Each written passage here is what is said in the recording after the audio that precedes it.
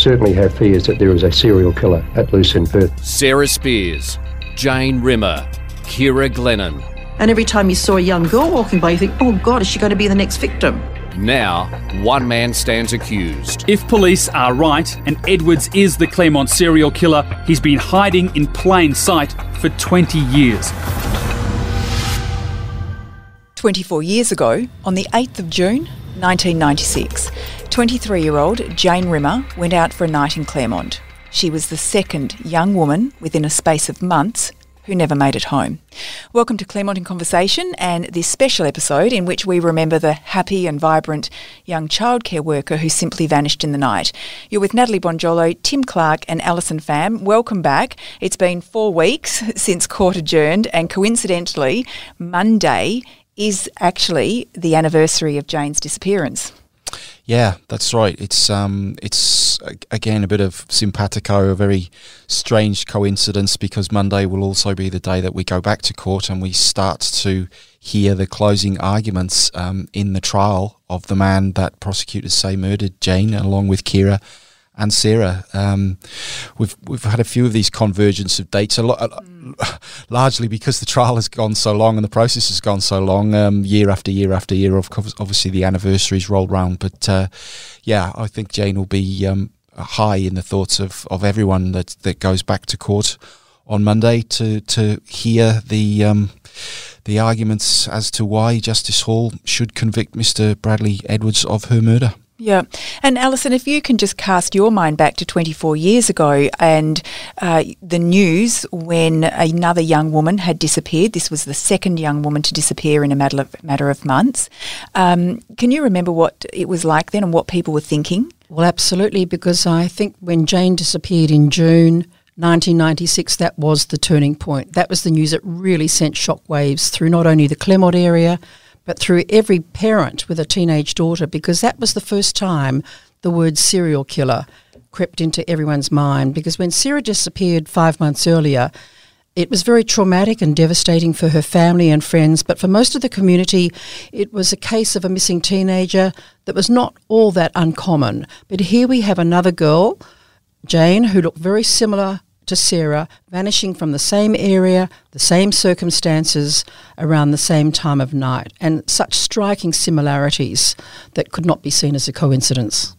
That's right. And I guess at the time there was really no explanation for what was going on, and we just have a little bit of audio here from Jane's parents at the time. Of course, anyone with any information, if they can contact the police, or if by chance Jane is listening, please give us a call. Yes, we love you, baby. Tim, it's quite heartbreaking because obviously at this point in time they're completely in the dark and desperate for information. Yeah, as Ali said, as the whole of Perth was, although there was a real foreboding sense of something absolutely horrifying was unfolding in the city before everyone's eyes, and as you can hear in the voices of both Jane's mum and Trevor, her dad, they were obviously hoping for the best but fearing for the worst, as everyone was, and unfortunately 55 days later those worst fears were realised when Jane's body was discovered up at Wellard, naked and brutalised. And that really was another turning point in the Claremont crime investigation.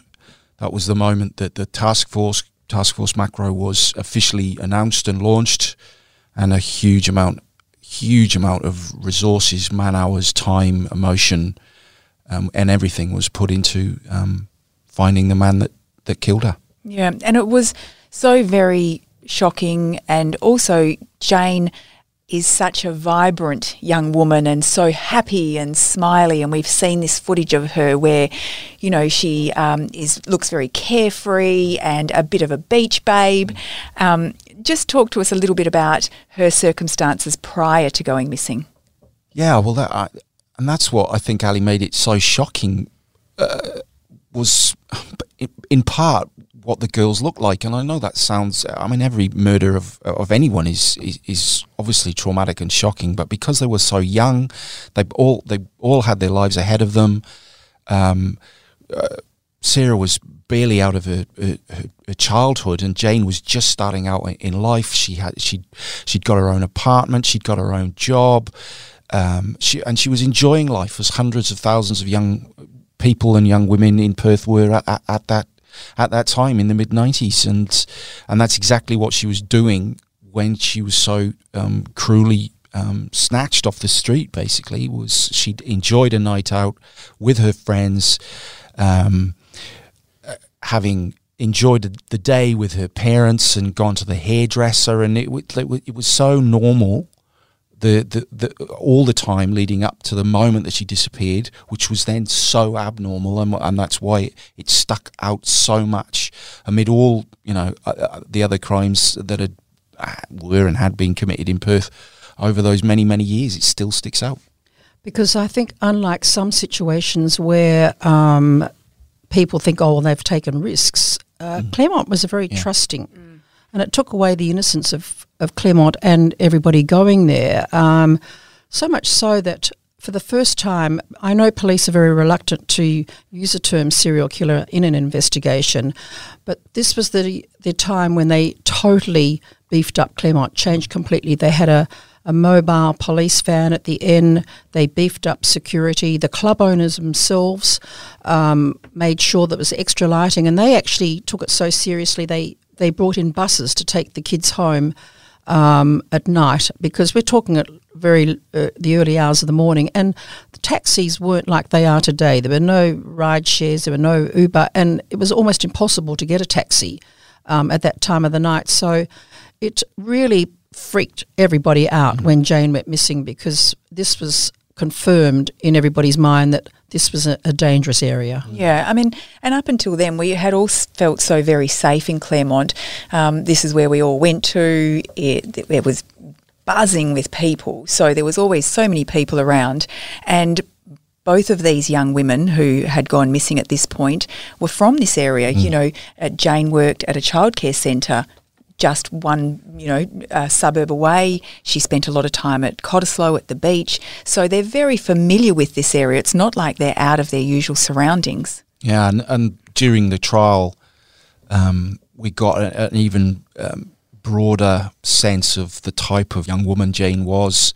We saw pictures from inside her apartment. I mean, they were heartbreaking, to be honest. The James Dean and Marilyn Monroe posters on the wall, and a teddy bear on the bed, and receipts still there, and fast food wrappers still in the car, as everyone, as a 23-year-old, just left home and just spreading their wings, would treat their car as a extension of their dustbin, and the jacket still slung over the passenger seat on the front of her car, and it was literally like time had stopped still in that apartment, and obviously for Jane it had, and that was so hard, at times really hard to try and process and put through the filter to report as a to our audience in the paper and on the podcast, because it was just, as I said, so normal and so cruel, really, that someone just starting out in life, just finding their feet, just spreading their wings, obviously close to their family, obviously close to their friends, because then we actually saw via the CCTV in the Continental Hotel, as it was then on that night, Jane's final moments, which again was just took it beyond another missing person, as it became for nearly 3 months. Then it became a murder. And it really seeped into everyone's consciousness. And I think the footage that we saw for the very first time too, that was portrayed and shown in the courts, which was from the security cameras in that area, was quite compelling too, just watching there. having a good time, chatting away, and then just vanishing.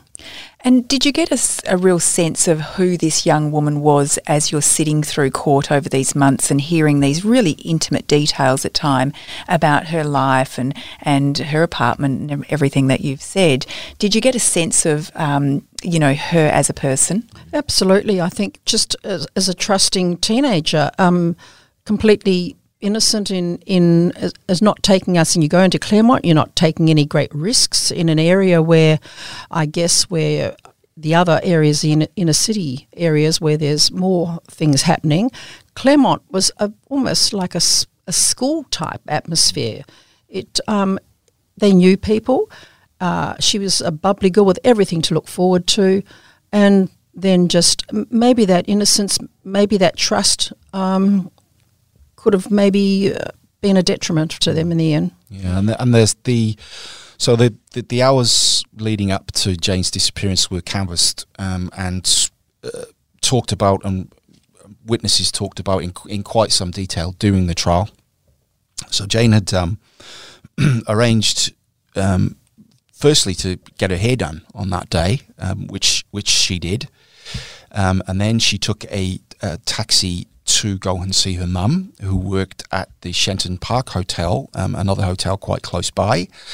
She spent a little bit of time there, had a drink with her mum, and then set off for her evening out, which was, as it turned out, eerily similar to both Sarah and Kira's, in that it took in various night spots in the western suburbs of Perth, but ultimately ended up at the Continental Hotel with her friends. By this time, I think it's fair to say that Jane had quite a few drinks, but she wasn't falling down drunk. She wasn't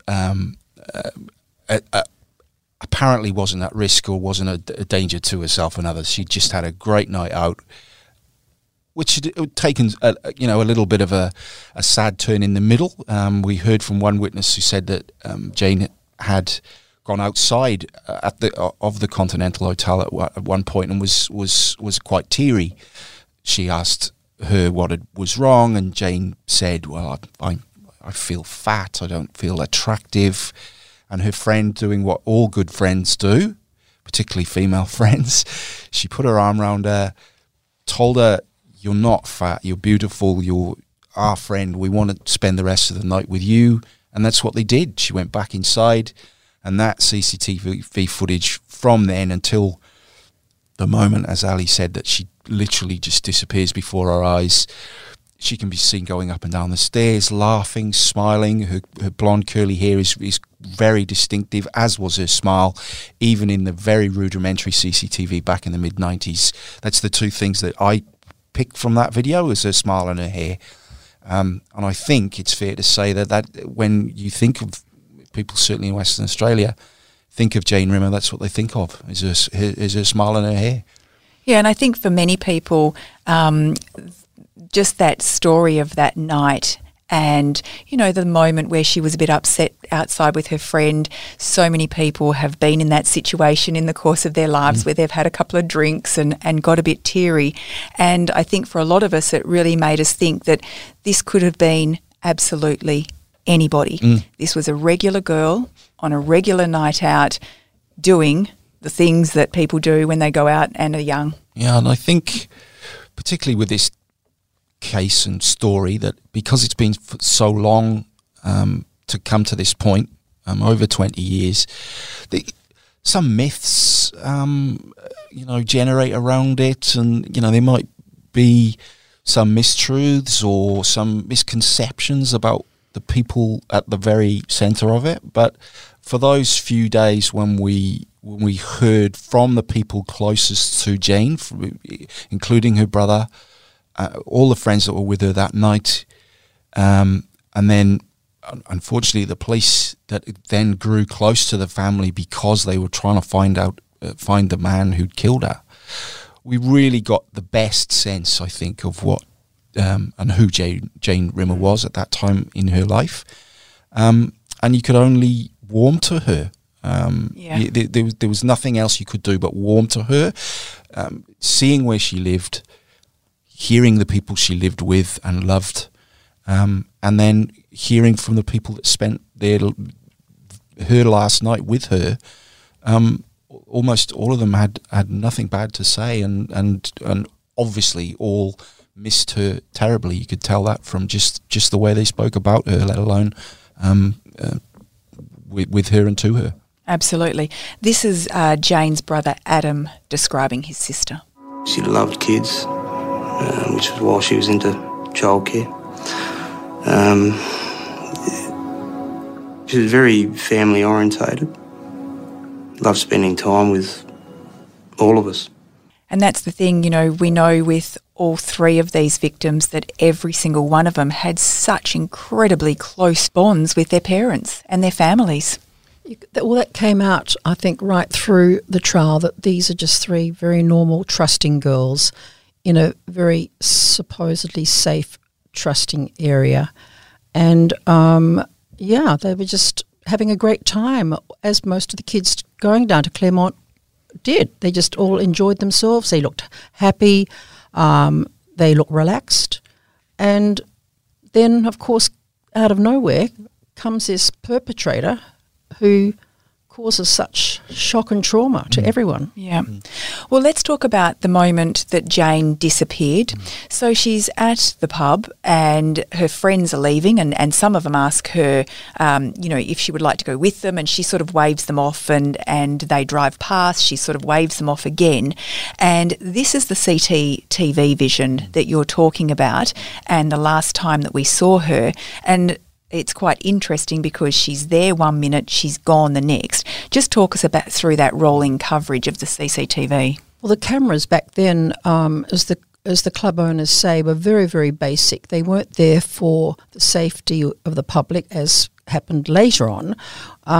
They were there mainly to just check on crowd numbers, on what the doormen were doing, what the staff were doing.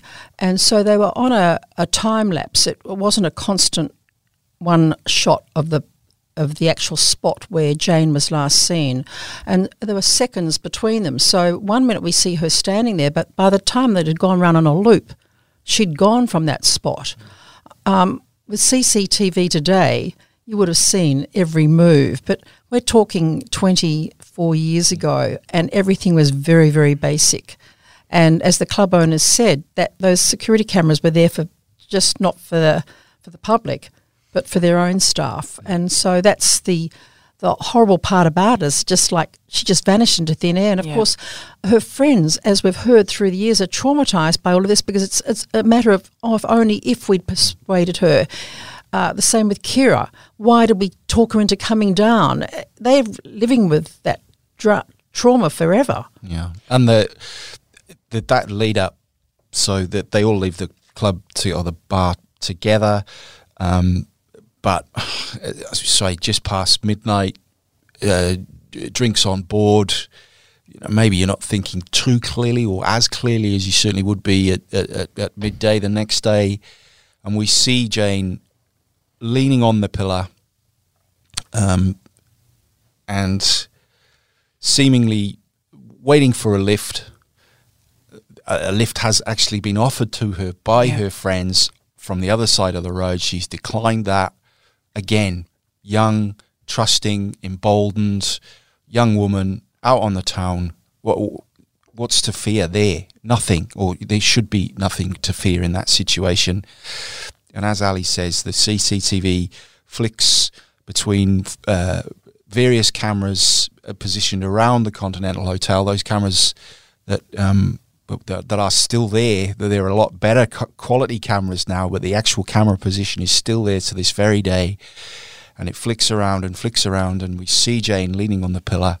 And then by the time it's cycled through, the next cycle, when it comes to that camera, she's gone. And that is the moment that Perth changed, that Claremont changed, unlike Western Australia changed, because that is the moment that the police now say a serial killer was striking. Yeah, and incredibly, this footage wasn't released until 2008, and there's been a lot of questions raised about that and whether the footage should have been released earlier to give people a greater sense of maybe knowing something and being able to come forward. Yeah. So you're right, Nat. There's a lot of controversy has revolved around this this footage, whether it existed at all, firstly. Then when it was actually confirmed whether it existed, what was on it. And then eventually when it was released by the police, as you say, Nat, more than a decade after Jane's disappearance, not all of it was released. We know that now. And the portions that were released concentrated on a man outside the bar, outside the Conti, that Jane was talking to. You never see his face. So you see the front and side of Jane's interaction with him, and she is apparently quite happy to be relating to him. But you never see the face of this man, and we still don't know to this day who he was, because that wasn't really concentrated on in the trial, because that man is not said to be Mr. Edwards, because Mr. Edwards is said to have been in a car and picked up Jane while he's driving this white car, as we've talked about many, many times over the many, many podcasts. The other controversy was that this footage was only released to one outlet at the time it was released, because a pay TV outlet in Australia was doing a special on the Claremont series killings, and the police in their wisdom decided that would be the good time to release it just to them. And I certainly remember that, because I was in the country and working as a journalist at the time, and there was a furor amongst other news outlets, free-to-air news outlets I should say, in Perth, Western Australia and across Australia, because the police had obviously promised this pay TV outlet exclusive access to this footage for their airing of the show. And so we had to make significant noise as other media outlets to get the same footage, because I think the argument was, well, why haven't we had it before? And B, well, if you actually want it to do its job and try and find out some information about who this man might possibly be, then surely it would be in your advantage to release it to as wide an audience as you possibly can. And so, yeah, it's a bit of checkered history about that CCTV, and as I said, Ali, it turned out that we hadn't seen it all, because the bits that we hadn't seen were aired in court. And we couldn't understand that one static shot either. There are a lot of things that we couldn't understand why the police didn't release more information, including the suspicions of a white Telstra telecom van. Well, that's another story. Yeah. For I mean, they're very quick now for anything, warning, especially to kids. There's a white van patrolling the school, but there's no mention of the Telstra telecom logo. Well, this is what Adam, Jane's brother, says about that footage. Why has it taken 12 years?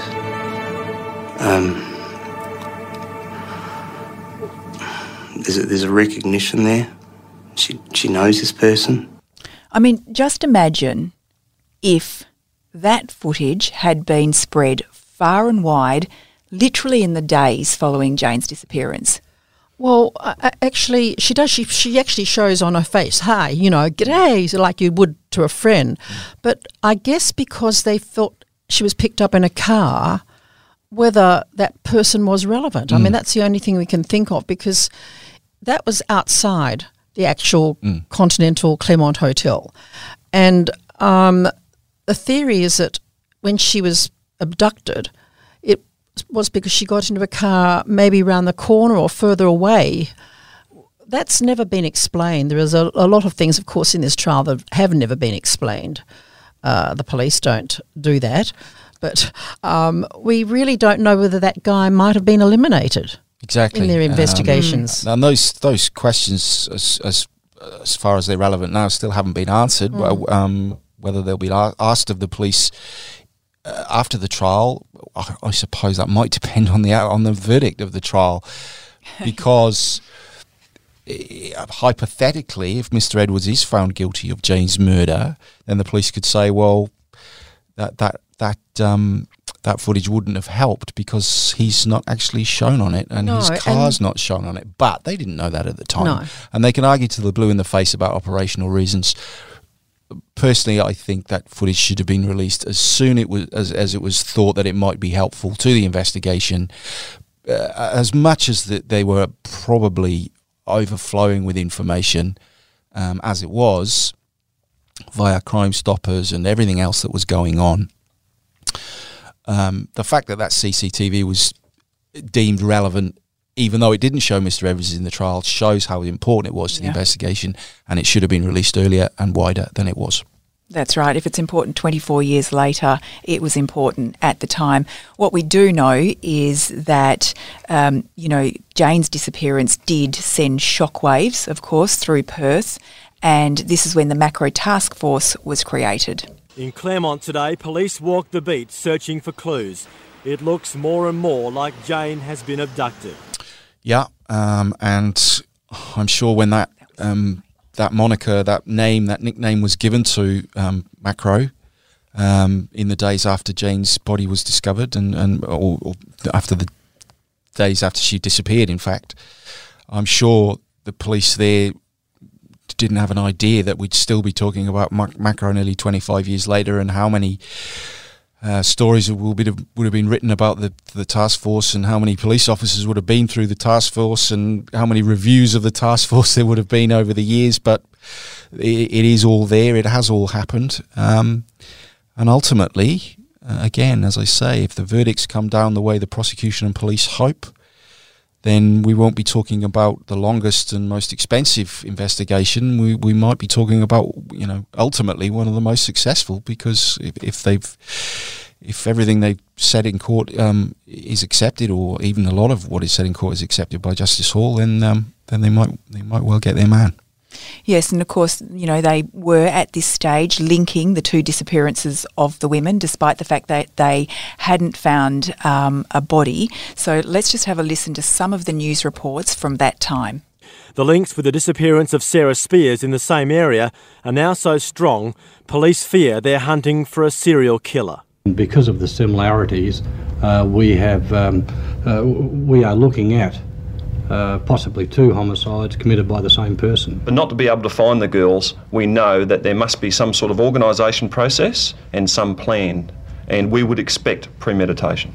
The night that Jane did disappear, there were some reports of screams and what have you, and this is what came out during the course of the trial. Tim, just talk us through what some of these witnesses heard that night. Yeah, so this was interesting, and I would say probably some of the strongest circumstantial evidence that goes to Jane's murder. And these were screams that were heard in Wellard, in very close to, actually sort of triangulated around the spot where Jane's body was eventually found. They were separate accounts from separate people in separate localities very close to the dump site. Wellard at that time was semi-rural. It had a handful of properties, if that, in the area, as long as a riding school, which we heard quite a lot about during the trial. And the accounts from the 3 different spots, from the 3 different couples or residents in that area, said that they heard very distinct screams, and these weren't light screams or playful screams. These were, as they were described, horrifying, blood-curdling, so horrifying, in fact, that 2 separate witnesses said they'd never forget them and never would, and which is why they were able to describe them with such clarity so many years on. And what the prosecution says was, this was Jane being murdered at or very close to the site where her body was found. The night is right, the timeline is right, the area is right, and it's not just one person that heard them, but at least 3 in a spot where those screams wouldn't ordinarily be heard, and you have to say that is quite strong circumstantial evidence, because those witnesses were so strong in their recollections. Oh, the day that Jane's body was found certainly changed everything. I just remember jumping in my own car and driving out there, and Wellard was just some place that nobody had ever heard of. It was a very rural area, miles away from anywhere, but this definitely changed everything. There is a huge news story because, again, it was 2 missing girls, but this was the first that we knew that It was a murder and a serial killer. And the circumstances of her being found as well were extraordinary, lucky, fortuitous. I think that's fair to say. We've recounted the story, but I'll just quickly go through it again. There was a family that were on a trip out to Wellards, rural area. Chicken runs out in front of the car. Children want to get out and chase the chicken. Lady in the car decides to go and pick death lilies on the side of the road just where they're parked, and that's when she finds Jane's body. So, Tim, this really was one of the very emotional parts of the trial. Yeah, because that lady in that car that went to pick those death lilies came into court and told her story. And again, she said it's something that's lived with her from that moment to this. And she was still emotional then as she was on that day. And we heard that on that day she told the people that she was with and then told other people that came across the site that she wasn't going to leave because she didn't want to leave Jane on her own. Now, she didn't know for sure it was Jane at that time, but the story had been so huge in the preceding 8 weeks or so that everyone feared the worst, and that was later obviously confirmed when the identification of the body was done. But for Tammy Evans to say that then and say it now says two things. It says how sympathetic and empathetic Miss Evans was in a moment that must have been horrifyingly shocking to find that just on the side of a rural road. But it also went to the size of the story and the fact that everyone knew about Jane, everyone knew Jane was missing. And as soon as they found this body, they'd assumed and feared that they'd found Jane. And this was really at the time where it went from being a suspicion that something really sinister was going on here to being confirmed and really everybody's worst fears when they found Jane. Absolutely. It changed everything that day because that's when we knew it. There was a serial killer. Up until then, and because Sarah had never been found, it was two missing women.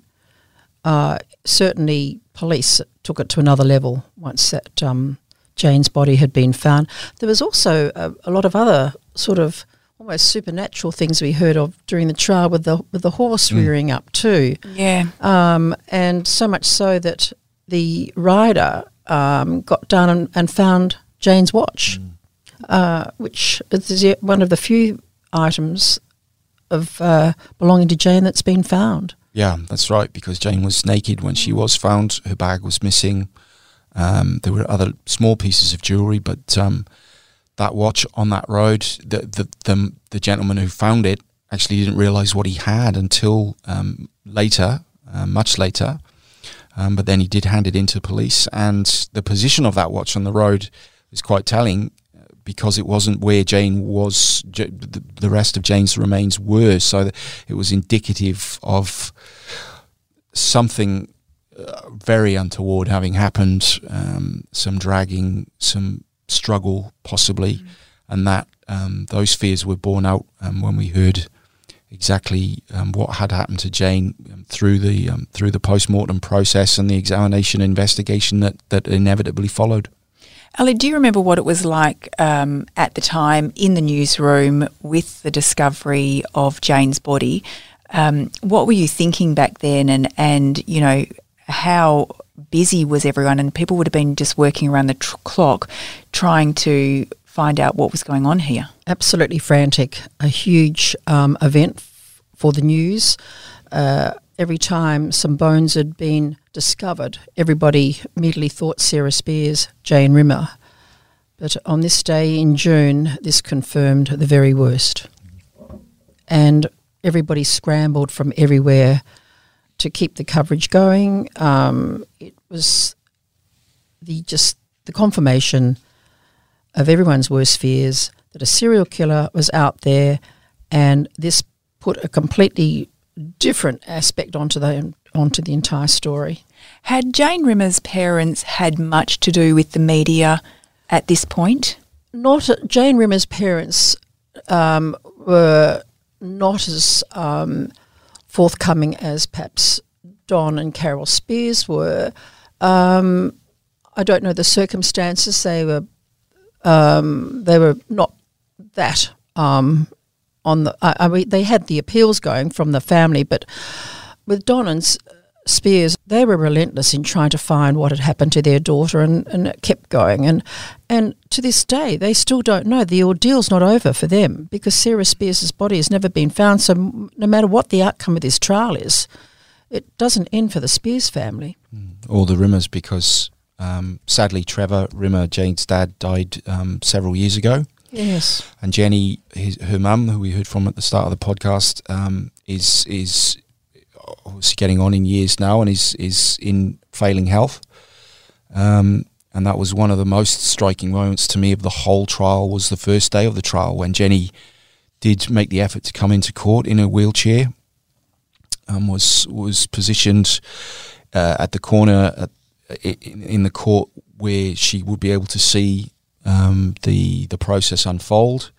And as I looked to my left and I saw Jenny in the wheelchair, as the CCTV of Jane's last night was being shown during Prosecutor Carmel Barbagallo's opening statement in the first 2 hours of the trial after it got going, that was one of the most poignant moments of the whole 85 days for me, the juxtaposition of Jenny now and Jane then, knowing that Jane had been to see her mum and that night had diverted her night, if you like, from her friends to her family, and it was obviously hard for all of us, but the hardest for Jenny and brother Adam and sister Lee, who have borne witness to their sister for all these years.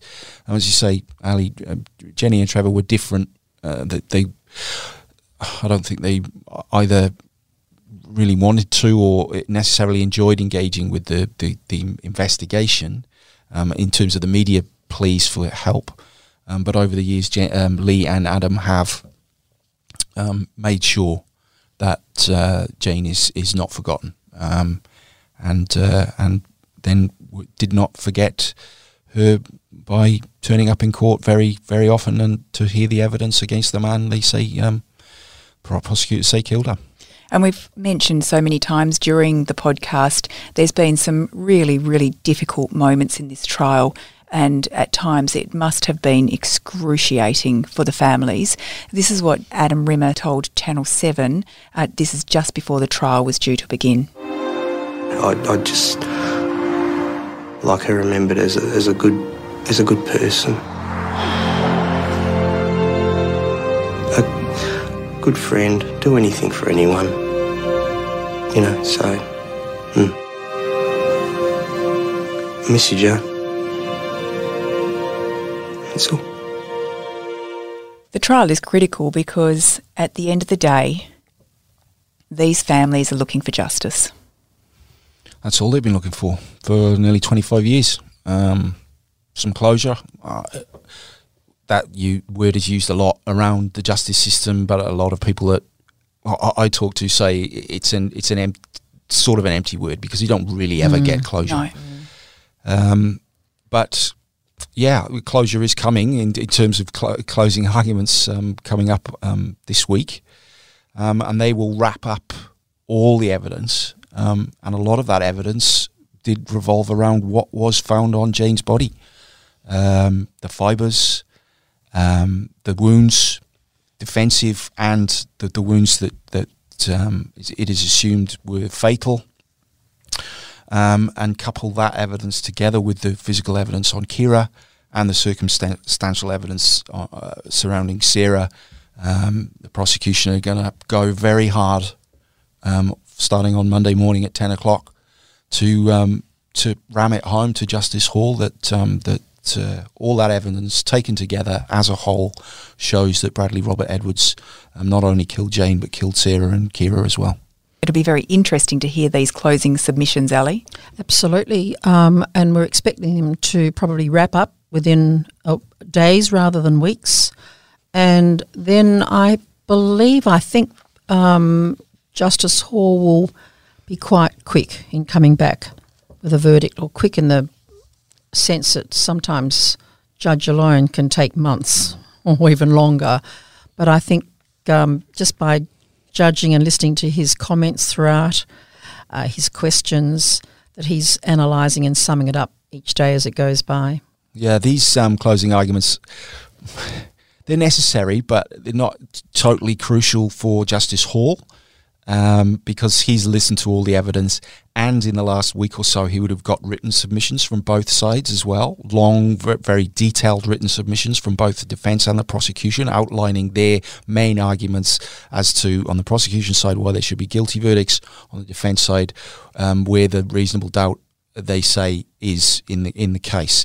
So Justice Hall have all those written ones, and then both sides get the chance to do their oral arguments, which is what will roll out over, as Ali says, probably 3 days. We're probably looking at Monday, Tuesday for Ms. Barbagallo, Wednesday for Mr. Jovic, however long he wants to take, hopefully a little bit longer than his case took. From our point of view, I mean, I'm sure Justice Hall, as I said, he's got all the written submissions before him, so this is basically just a highlighting of the main arguments for the judge's sake, and also for the public that have made such efforts to get to court, even in the middle of a global pandemic. And then I wondered at times if we were actually going to get to this point, to be honest. You and me both, Nat. You and me both. There's been some long, dark nights of the soul during this trial, but these will be the last nights in terms of evidence and arguments. And then, as Ali said, Justice Hall will go away, write up his reasons, which will be long, which will be detailed, and which will be hugely scrutinised whenever they come down. That's probably the most common question I've been asked in the last sort of 5 weeks since we wrapped up the daily podcasts. When's the verdict going to come down? If I knew that, I would tell you. I honestly would tell everyone, but I don't. But we can guess. Some informed people behind the scenes told me maybe 10 weeks. Oh. So I think we're probably looking maybe end of August. But look, don't hold me to that. Because Justice Hall, as we've said along, is a workhorse, he's a machine, he's a hugely intelligent man. He would have been writing his reasons as he's been going, so not the reasons for his decisions, even though, as Damien Cripps, our sort of legal mastermind earlier in the series, said, he might well have made his decision already, but it's explaining that to us, to all the people that are involved in the investigation, and particularly to the interested parties, and making sure there are absolutely no grounds for appeal. Well, that's the other thing. So he would want it as watertight as he could possibly get it legally, but he also wants to explain it. Like, so there's that legal side of it, but then it's explaining to everyone, to Western Australia, to the families, to the lawyers, to us, the media, how he's come to those decisions, whichever side they fall, which is as a legal geek, I'm very much looking forward to reading his legal reasons as well as the verdicts and all that will flow from those. Beginning of the end on Monday, and then when the end will be finally, we'll find out in the weeks to come. Well, definitely many, many people are eagerly awaiting the conclusion of all of this. Thank you both very much for today, and thank you for your emails over the past few weeks. We did manage to get back to some of you, not all of you, but we will still try to reach out. Ali and Tim will be back in court on Monday, 8th of June, for those closing submissions, and we'll be back for day 86 of Claremont in Conversation. We'll talk to you then.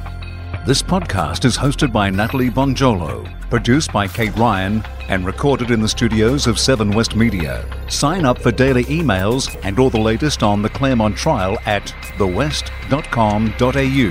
And if local news delivered differently appeals to you, tune into WA's newest morning show, The West Live with Jenna Clark. It's talkback radio, but without the interruptions. Listen live weekdays from 8:45 a.m. on thewest.com.au or catch up with the podcast.